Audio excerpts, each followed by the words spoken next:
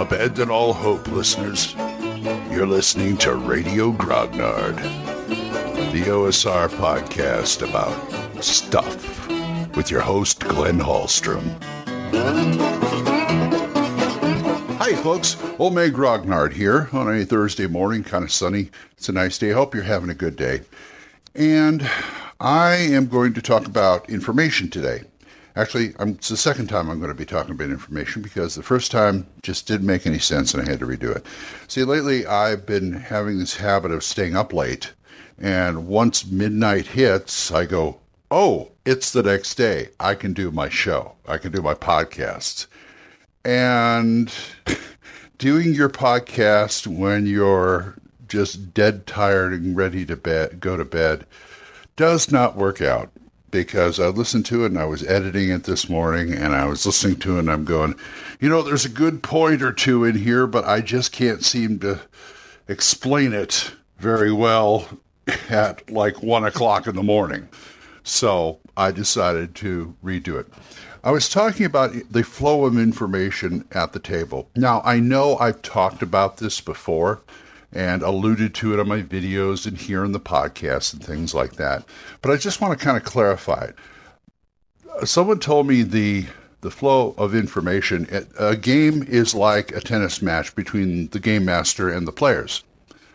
One side asks questions, the other side answers them, and the game progresses. I ask the players, what are you doing? They tell me what they're doing, and I give them the results. They ask me about a certain room or something in a dungeon or something like that, or some kind of investigation. I tell them, and the game goes on. That's how it works. The information flow is vital. Clues are vital. Things like that. So what I'm talking about is how to actually get that information out to the players in a way that it can be useful to them, or sometimes not useful to them because that's all part of drama. Let me explain. You have, say, a murder mystery, and they have information A, B, and C. Where they get this information is irrelevant.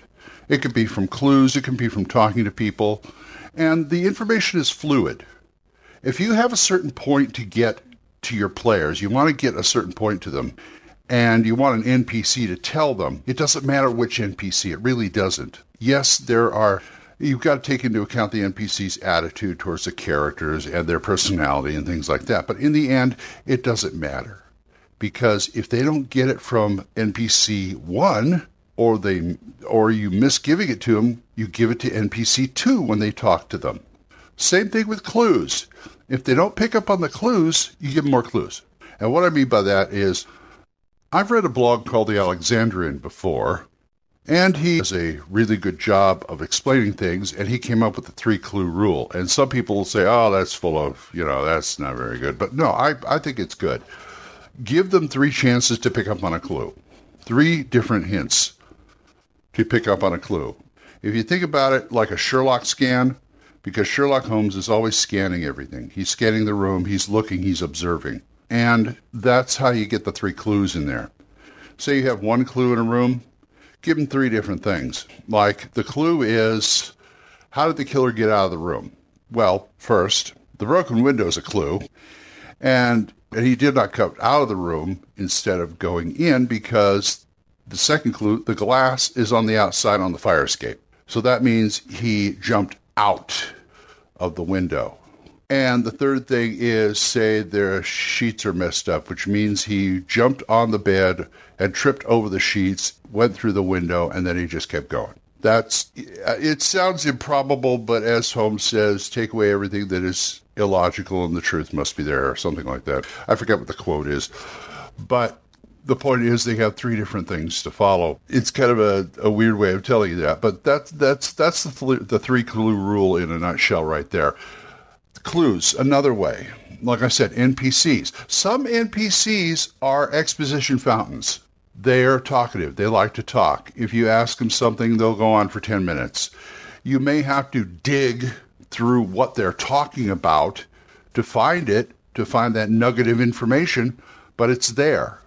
And then there's some NPCs who will just clam up, who will just, because of the way they are, the situation, or how they feel about the characters, they just clam up. So you got to figure out another way to do it, some kind of persuasion thing. And that leads me to my next point. Roles, ability roles, skill roles. There are skills like, and this goes for any role, whether it's an observation role or a strength role or whatever. Your first words out of your mouth as a game master should be, okay, tell me what you're doing. Because there's no reason a character should ask for some kind of skill or ability role unless it warrants it. And they may not know it warrants it. They just want to find the answer. All they want to do is find the information. They want to find the information. And players being players, if they can get it by a roll, they'll do it. I've seen game masters go, okay, make an investigation roll. Okay, blah, blah, blah, blah, blah, without doing anything. No, you got to make them work for it. Okay, there's a dead body on the floor. I'm going to use my investigation to find out how he died. Okay, fine. What are you doing? You're looking at his head, you're looking at his legs, you're looking at his position. How are you doing? Well, I'm looking at his collar. I see something weird on his collar. Okay, make an investigation roll. Okay, fine. You find blah, blah, blah. Or you don't find blah, or you might find nothing. I mean, roles don't always have to succeed because sometimes there's just nothing there. But maybe they're barking up the wrong tree or something. But the point is, they work for it. They're going to get some kind of result. Usually, if somebody tells me exactly what they're doing, I'll either give them pluses for it or be a little more lenient with the information. Because the roles are there to supplement the role playing. Roles happen when everybody's quiet and not thinking. Well, not. When you run out of ideas, you ask for a role. That's the whole point. Because, like, as the old saw goes, it's role-playing, not R-O-L-L playing. And there's some real wisdom in that, that statement. Because otherwise, once the roles start, the role-playing stops. That's what I'm saying. You've got to use these things in conjunction, and it's all about getting information. Knowledge is power, and the players need it, the characters need it to commence with the story. Here's something else that helps as far as the flow of information goes and roles that supplement the role-playing. If they walk into, say, a dungeon room that you really haven't thought about, say it's just another bedroom, and they ask to check around in the room. Okay, fine, let them.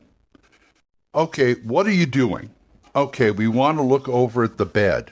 Okay, fine. Go ahead, tell me exactly what you're doing at the bed. I'm looking at the sheets. All right. You see something, but you need to make a roll for that. You need to make an investigation roll. Okay, fine. You made it? Okay, good. Well, you find a piece of parchment with a note written on it under the pillow, or rather under the sheet. See, that wasn't there before. I mean, I'm talking about what's going on in the GM's mind. That wasn't there before, but that's a perfect opportunity to give them information that you haven't given them. You may have one piece of information, you just don't know how to get to them. That's when you do stuff like, what are you doing? Make a roll. Because they will hand it to you. The players will hand it to you. Hand you the situation. It's like, put a clue here. Go ahead. This is what I'm looking for. Because they're looking for this anyway, right? So it's prudent to have some things where you just don't know where they're going to go, but the players will tell you. The players will tell you where to put things a lot of times. Now, here's a situation. You're playing a character smarter than you. I've run this. This is one of the first things I ran into when I started in role-playing games. How do I play a character smarter than me? Well, that's what the roles are for. But the point is, you can't use them as a crutch. Okay, the character may be smarter than, say, I'm playing Sherlock Holmes, who is way smarter than me. It's just a matter of put in the effort and make the roll. That's the whole thing. Put in the effort and make the roll. Because that's the only way you're going to get the information and you're playing the character correctly. Well, how do you play a character correctly? But the point is, if I'm playing Sherlock Holmes, he's going to be scanning everything. So I will go and say, I look over here, I look over here, I look over here. I may not know what I'm doing as a person, as the player, but it makes it easier for the game master to go, okay, you're looking in the closet. What are you looking for exactly? Or where are you looking for exactly if you don't know what you're looking for? So you tell him. It's role-playing. That's what you do. You tell him. You talk to somebody. You're talking to an NPC. If you put the right questions to him, he may spill. You never know. But you got to put the right questions to him. And if I'm playing Sherlock Holmes, I may not know the right questions as a player, but if I can do some kind of role-playing backed up with a role, then you're playing it. You're trying to portray him correctly, and that's the whole point of the role-playing game. Because you're getting the information. You're playing Sherlock Holmes, but you're also getting the information. So that's pretty much the key of information there. It's a flow back and forth. And as a game master, like I said, you are the keeper of the flow. You're like the Panama Canal. You're the guy who keeps the locks to get the ships through. You know, the locks are information. And you're the one who either lets them go and gets the information or keeps them there. You should never have a situation where your players are totally dumbfounded about whether it's a murder investigation, whether it's a dungeon, whether it's a trick or a trap, because anything that grinds the game to a halt is bad. You've got to keep the information flowing somehow. But at the same time, you can't give them a free ride. They've got to play, because this is what this is playing right here, role play. Got it? Okay. All right. I'm calmed down now, so I'm going to go finish my day. And I hope you folks have a really good day. I wasn't trying to browbeat you, but sometimes I get a little passionate. So if you want to talk to me more about this, drop me a voicemail on Anchor, or you can drop me an email at oldmangrognard@gmail.com. And don't forget, we're monetized, so if you want to throw me a few bucks, you can do that over at Anchor. They got a little button on there you can press and do that. Anyway, I'd appreciate it. And until I see you next time, keep the dice warm, and I'll talk to you later. Bye-bye. Questions? Comments? Send them to oldmangrognard@gmail.com. We'll see you next time when Radio Grognard is on the air.